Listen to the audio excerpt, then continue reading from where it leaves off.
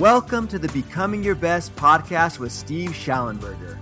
I'm your host, Jamie, and you're listening to the show that is guaranteed to help you transform your life and achieve results that otherwise would have seemed difficult or even impossible. Each episode is a mini training where you'll learn how to achieve extraordinary success. Steve is a #1 national best-selling author. He successfully started 11 businesses in 3 separate industries. He is a highly sought-after keynote speaker and corporate trainer for large and small organizations around the world, executive coach, father of 6, and founder of Becoming Your Best Global Leadership, Mr. Steve Schallenberger. Welcome to all of our Becoming Your Best podcast listeners. Wherever you might be in the world today, this is your host, Steve Schallenberger. And we have a terrific guest with us today. I'm so excited to be able to visit with him, especially about the subject that's on the table. It's a big one for all of us. It's certainly one of the 12 habits of highly successful leaders in terms of the process of becoming ourselves and making a difference. Our guest today, Dave Crenshaw, has helped and inspired many people on how to improve their lives. So welcome, Dave Crenshaw. Thank you. Thank you very much, Steve. I'm glad to be here. Well, we're excited to have you. And before we get started today, I'd like to tell you a little about Dave's background. He is a master of building productive leaders, which, of course, is something important to each one of us. He's appeared in Time Magazine, USA Today, Fast Company, and the BBC News. And his courses on LinkedIn Learning have received millions of views. He's written 3 books and counting, including The Myth of Multitasking, which was published in 6 languages, and it's a time management bestseller. His 4th book, The Power of Having Fun, is due for release in September.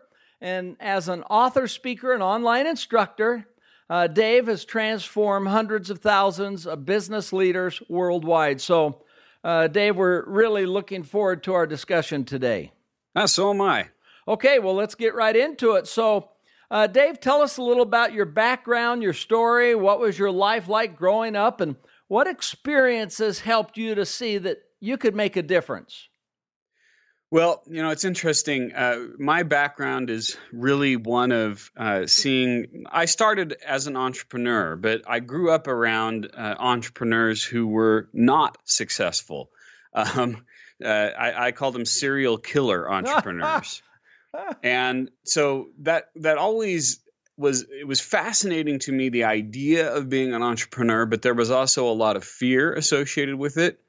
And so I sort of made it my study to try and figure out, why do businesses fail, how to help them succeed, that sort of thing. And so I began as I was a certified business coach when I was 23. I had not yet graduated from college, and I went to school right around the corner from where you're at BYU. All right. And so I started working with business owners, and what I saw, the biggest challenge that I saw with entrepreneurs was something that I struggled with myself, which was time management. It was a repeated problem. If you look at the average business owner, if you say, what do you want? The top 2 responses are either A, we want more sales, or B, I need more time. Mm-hmm.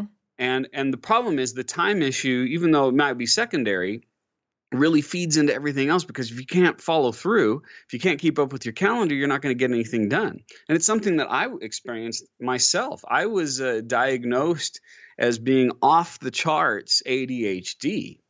And so it was something that first I really dove into and tried to help myself overcome. I looked at some of the greatest time management thinkers in history, everybody from Covey to David Allen to Brian Tracy. And the one pattern that I saw among all of it was all great, but it was also too much. It was built by people who are what I call focus masters. They're already inherently organized. It wasn't built by a chaos master like me, someone who's inherently disorganized. And so by first helping myself and then developing my own program to work with the most crazy, disorganized person in the world, then I was able to teach that to other people. So that's sort of where my interest in both leadership and business started, and also my particular bent toward productivity. Okay, that's terrific. Well, I can't wait to get that perspective as we get into our discussion because it's really helpful for people, because we all do want to be able to get the most out of our time. We want to have balance. We want to be able to feel at peace and be doing the right things, which, taking a page out of your book of what helps an entrepreneur, well, it's focusing on the right things because you can't do everything. So this will be a fun discussion. Now, just maybe one other thing that might help our listeners get a little better feel for you. Would you mind sharing? It's interesting that you bring up this dimension of seeing failures, and that was one of the motivating factors that inspired you to say, hold it, how do we find things that help people be successful and overcome those? So what's been one of the biggest challenges that maybe you've had in life, whether your personal life or business life, and what did you learn from it? How did you overcome it? Sure. Well, I mentioned their failures, but I had just as many myself. And I mentioned the difference between a focus master and a chaos master. I view that as a continuum. On one side, you have people who are inherently organized and focused, and they're able to stay on top of everything. And then on the other spectrum, you have people who their natural tendency is to create chaos and disorder wherever they go. You can be successful no matter where you are on the spectrum, but you need to understand where you're at, because each side has its strengths and weaknesses. And I was very much on the chaos master side of that spectrum. I still am inherently. You would not think it the way that I operate. But my wife can tell you, I used to be a complete chaotic mess. You used to have to use a shovel to get from the front door of my office to my desk. On top of that, my career was in complete chaos. I was switching careers every year. And for several years, even after I'd become a business coach, I tried to be a rock star. I had a band for 3 years while my wife supported me. And it was when I heard two words that I realized everything needed in my life needed to change. And the two words were, I'm pregnant. And when I heard those two, I realized, my gosh, there's a life coming into this world, and I'm going to have to provide for this life. And so that's where I went and saw psychological help and realized that there were underlying issues that were causing this chaos. So first was understanding who I was. And then next was, as I mentioned before, taking all of the best tools and then streamlining them. Everyone that's listening to this has a unique gift, right? Something that they do that makes them a unique leader. Absolutely. And one thing, right. And one thing that makes me unique is my ability to synthesize and streamline. You give me a complex problem, and I can break it apart and then put it back together with 80% less pieces than before, and it still works great. And that's how I approached this issue. And so overcoming that challenge, I mean, really, you mentioned all the video views on LinkedIn Learning. The most popular course is Time Management Fundamentals. So me overcoming this biggest challenge has become the greatest strength to my career. Okay. All right. Well, let's dive right into your world then, especially since we've started talking about time and organization and doing the right things. And these attitudes, our focus, our skills, our ability in this area does have a huge impact on virtually every area in our life. So let's talk about some of the different things that you've been working on, the aspects of being effective and having fun in the process. So this seems like maybe an obvious question, but why should we have more fun? I know this is something you've talked about, and it's a big deal, but what's the big deal here? Yeah, well, so for my next book is The Power of Having Fun, How Meaningful Breaks Help You Get More Done. On the surface, that sounds like it's a book about happiness or stress management, and there are certainly aspects of that to it. But again, as I mentioned, I'm a productivity guy. I'm a time management guy. I'm approaching fun from the productivity mindset. And the one thing that I've seen over and over in coaching leaders all around the world and working with people and seeing them is that when people forget to have fun, their productivity tanks. It just completely drops off the radar. Instead, when we start to inject little moments of fun, and in the book I call these oases, when you schedule a daily personal oasis to just take a little time to do something meaningless and fun. My personal oasis, I like to play video games. And when you take a little time pre-scheduled to do something like that, it dramatically boosts performance. There's an increase in focus, there's an increase in well-being, and there's an increase in the amount, and there's a decrease in the amount of time it takes to complete projects. So having fun is actually very serious business. Okay, so I'm interested. Is this from a personal observation? Has research supported that this kind of break actually makes you more productive, or what kind of got you onto this pathway and pursuing this? Well, as with all things that I do, it comes from personal observation initially. And so what I would see, for example, was a business owner who was working long hours and wasn't taking proper times to provide breaks for himself. And then we scheduled time to do this, and not only did he end up working less hours, but he had a much more positive outlook about what he was doing.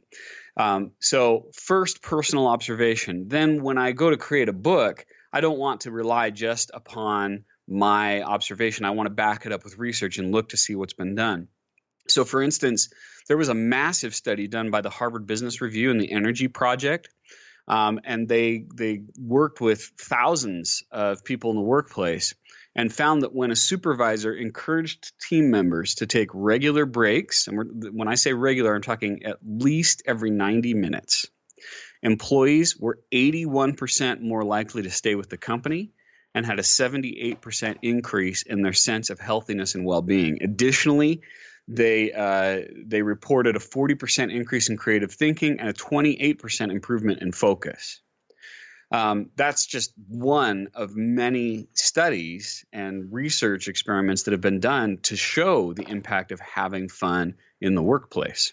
Okay. All right. Well, thanks. Thanks for that background on it. Now, let's see.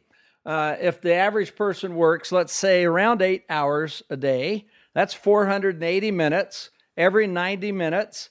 To 120. Okay. All right. So somewhere in that range. So taking 4 to 5 breaks a day. And when have you found is the best time to schedule those in? What do they look like? What are the kind of things that they can do to have fun? And how long, and how long is the break? Okay, a lot of questions there. Yeah. So first of all, let me explain why 90 to 120 minutes. This is based on the research by a noted sleep researcher named Nathaniel Kleitman.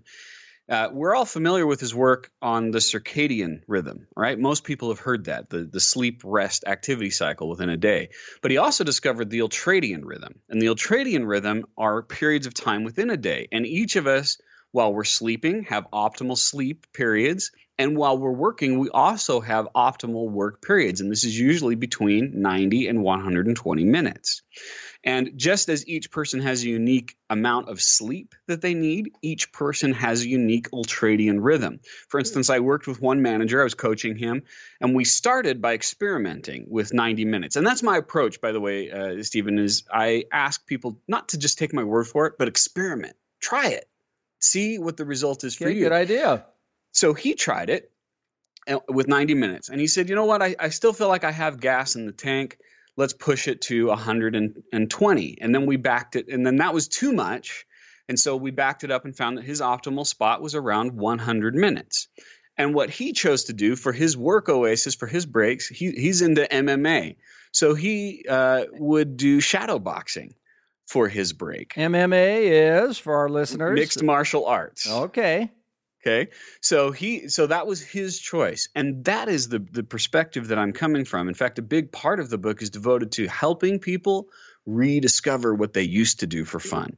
Too many people have forgotten that over time, They lost recess. Someone stole recess from them somewhere along the way, and so what we have to do is we have to rediscover what is interesting to you, and whether that's video games, whether that's going for a walk around the block, whether that's shadow boxing, whatever it is, you can still get the same benefit from it as any other activity, as long as it's something that you choose and is meaningful to you.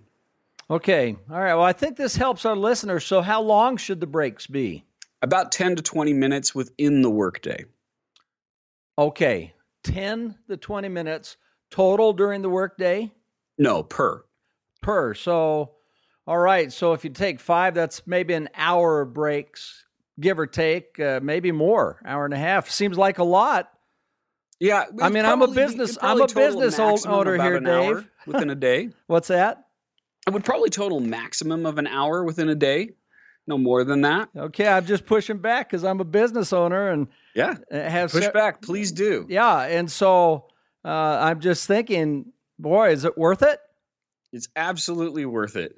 So let me give you a different study to understand this principle. There was a study done called The Role of Dopamine in Learning, Memory, and Performance in a Water Escape Task. Now, that's a mouthful, right? It was done at the University of Washington. And what they did was they had a set of mice that they allowed to experience dopamine. Dopamine is the chemical in your body that's motivation-inducing. They had another set of mice where they did modifications so that they could not experience dopamine in the task that they were performing. Okay. And the ones that did not experience any dopamine, their times got worse and worse and worse the more they persisted in the task. Rather than learning how to do what they were doing, they were getting slower at it. And the ones that were able to experience just a little morsel of dopamine within that experience were able to get better and better with their time. So what's the translation? When you have people that are working and they push past that point of their ultradian rhythm, when they push past the point of exhaustion, of what I call the desert, and they're just wandering and they're trudging through it, you are getting diminishing returns over time. I've found, just from my field of research, that typically companies, when they implement this, see an increase of about 5 to 10% in terms of productivity, not lost productivity, gained productivity. And that doesn't sound like much, but put this in perspective. Even if it's half that, even if it's just 2% increase, that's an entire work week of productivity every single year for every single employee that you have. It's massive, the increase that you can get from this. Okay, that's great. Well, thank you for taking a little bit more time on that. Now, many people do get in ruts. You just talked about that, and you refer to those as deserts. So your language is deserts and oases. So what are some of the metaphorical deserts that we can get trapped in? Well, that affect this productivity. Yeah, let me define what a desert is. A desert is an extended period of deprivation and or chaos. It's a time period where you're just pushing through, hoping to make it to the other side. So common deserts can be retirement for a lot of people, right? I'm just going to stick to it. I'm going to keep doing this job, and eventually, someday, hopefully, I'll get out of it. In fact, I call that the culture of wish. Worth it someday, hopefully. Okay. I'll get the reward. So there can be retirement desert. There can be a family desert. I mean, I have 3 children. I love my children. But if you've been a parent, you understand that there are periods where you're in extended chaos with your children, right? It's just a mess. It's everywhere. And so you think, when they're out of the house, then everything's going to be better, right? That also is a desert. Entrepreneurs experience it when they're trying to grow their business, and they're thinking, well, when Google or Facebook, someone swoops in and cashes me out, then it will be worth it. All of these deserts that we put ourselves in are diminish our performance, wear us down, and help us get less done. Okay, so you're trying to help leaders and people generally get the landscape of managing time and doing the right things, and how do they maintain their highest levels of energy and focus. And so you've helped this by creating the metaphor of helping people recognize when they get in a desert so they can see it's happening and how to get out of the desert. So they're looking for oasis, it sounds like. They create their own oasis, and that's the key. Okay. All right. Let's talk about that part then.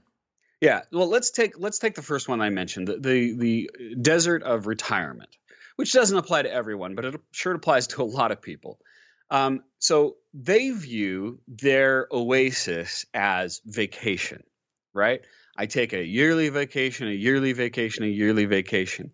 But really, all you're doing is just creating lots of little deserts. Or pretty big deserts, really. It's not much of a reward, and it doesn't speak to your brain. It's not much of a dopamine fix. So instead, what you want to do is strategically plan out and pre-schedule a daily oasis, a weekly oasis, a monthly oasis, and a yearly oasis.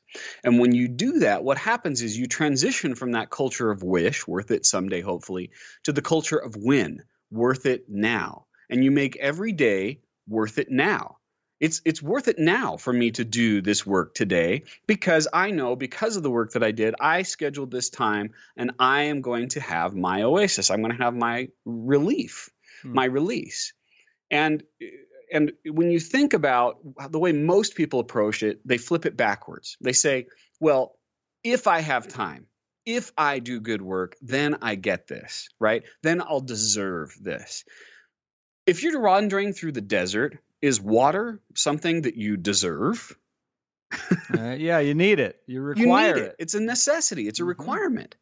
And in the same way, we want to make these pockets of fun, these oases, top priority. Not necessarily the first thing that you do in the day, but the first thing that you schedule for every day.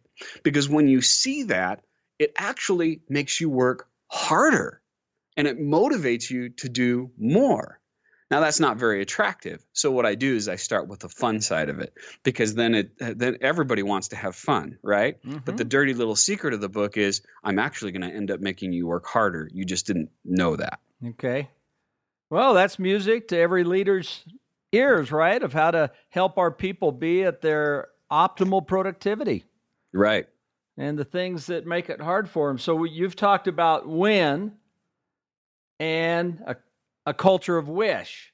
Right. So describe those acronyms one more time. Sure. So the culture of wish is worth it someday, hopefully. I believe that is the epitome of a desert. If you have something that you're doing, you go, well, someday, hopefully this is going to pay off, you are in a desert.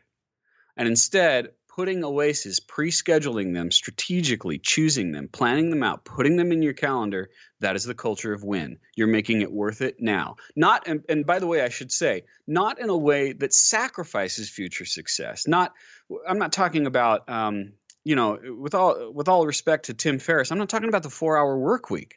I'm talking about the 40-hour work week that has pockets of fun. You don't have to leave your job for extended periods of time. No, you do your job, but you have pre-scheduled fun moments every single day, every single week. And not just for yourself, but for your family members as well. Okay, well, this is getting clearer and clearer. It's very helpful to talk about it.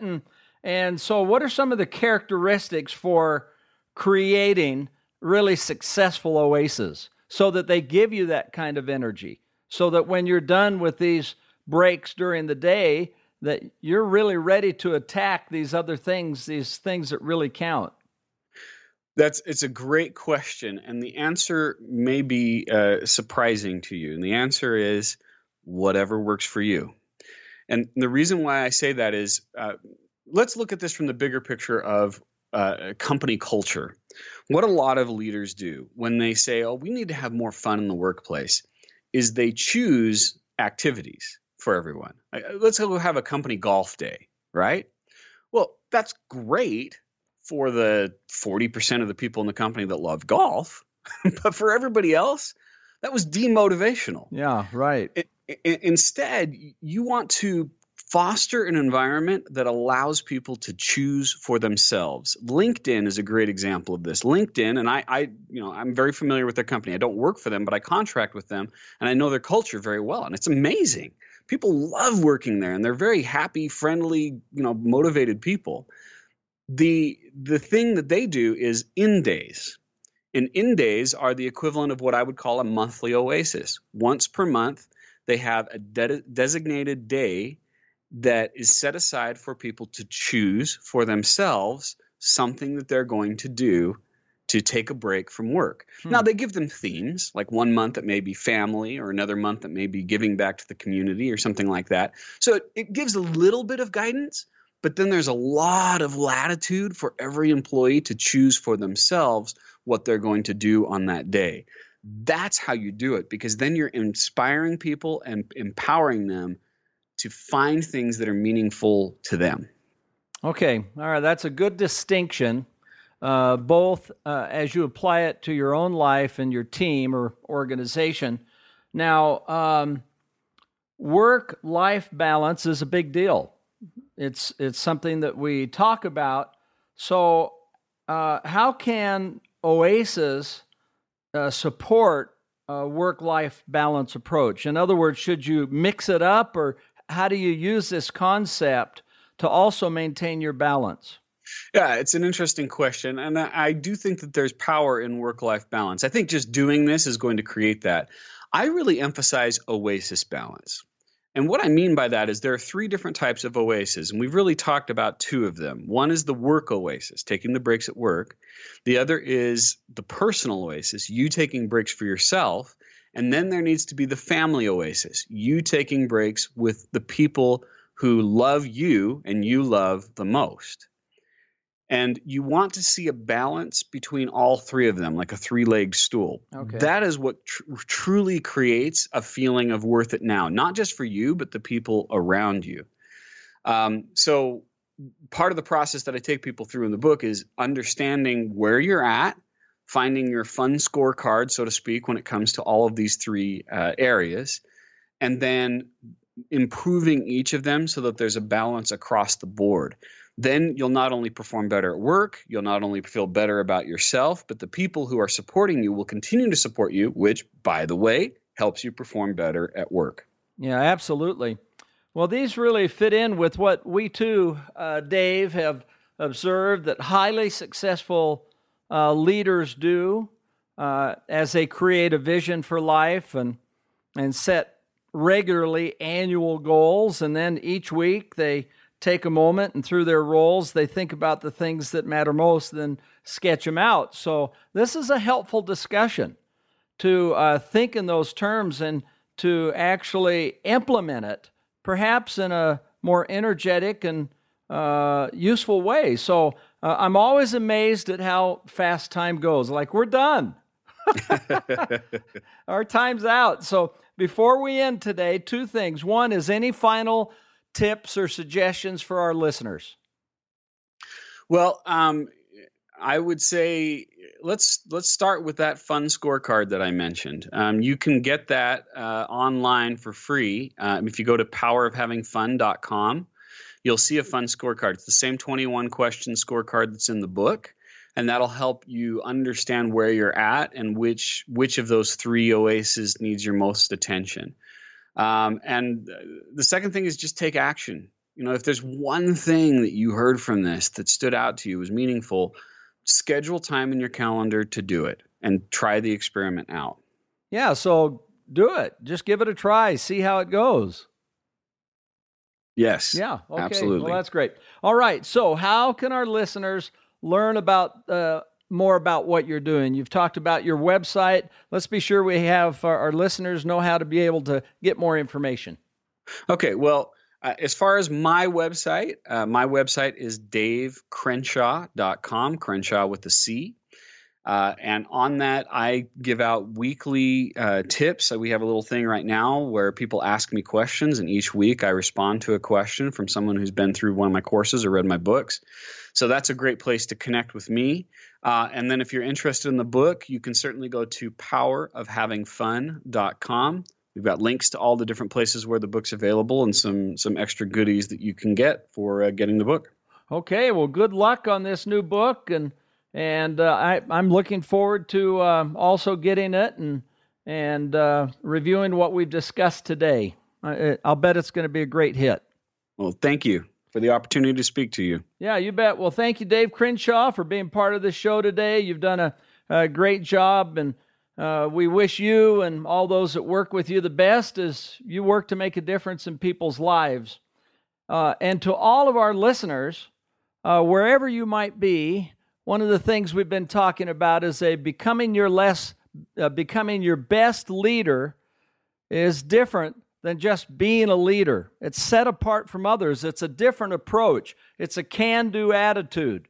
And becoming your best leader is not negative. It's not pessimistic. Doesn't complain. What they do is that they work to achieve the seemingly impossible. And it's these kind of things we've been talking about that give us the little edge that can make a difference. So we wish each of you the best. I'm Steve Schallenberger with Becoming Your Best Global Leadership, wishing you a great day. Thank you so much for tuning into this episode of the Becoming Your Best podcast. Don't forget you can find more great episodes of the podcast at becomingyourbest.com/podcast, along with great show notes, a full transcript of the episode, and all the links and resources mentioned in the episode. Please share your comments and questions with us. We want to hear from you. The best way you can show your appreciation for our podcast is to leave an honest rating and review on iTunes. Now it's time for you to take action and truly start becoming your best. Remember, good, better, best. Never let it rest until the good is better and the better is best.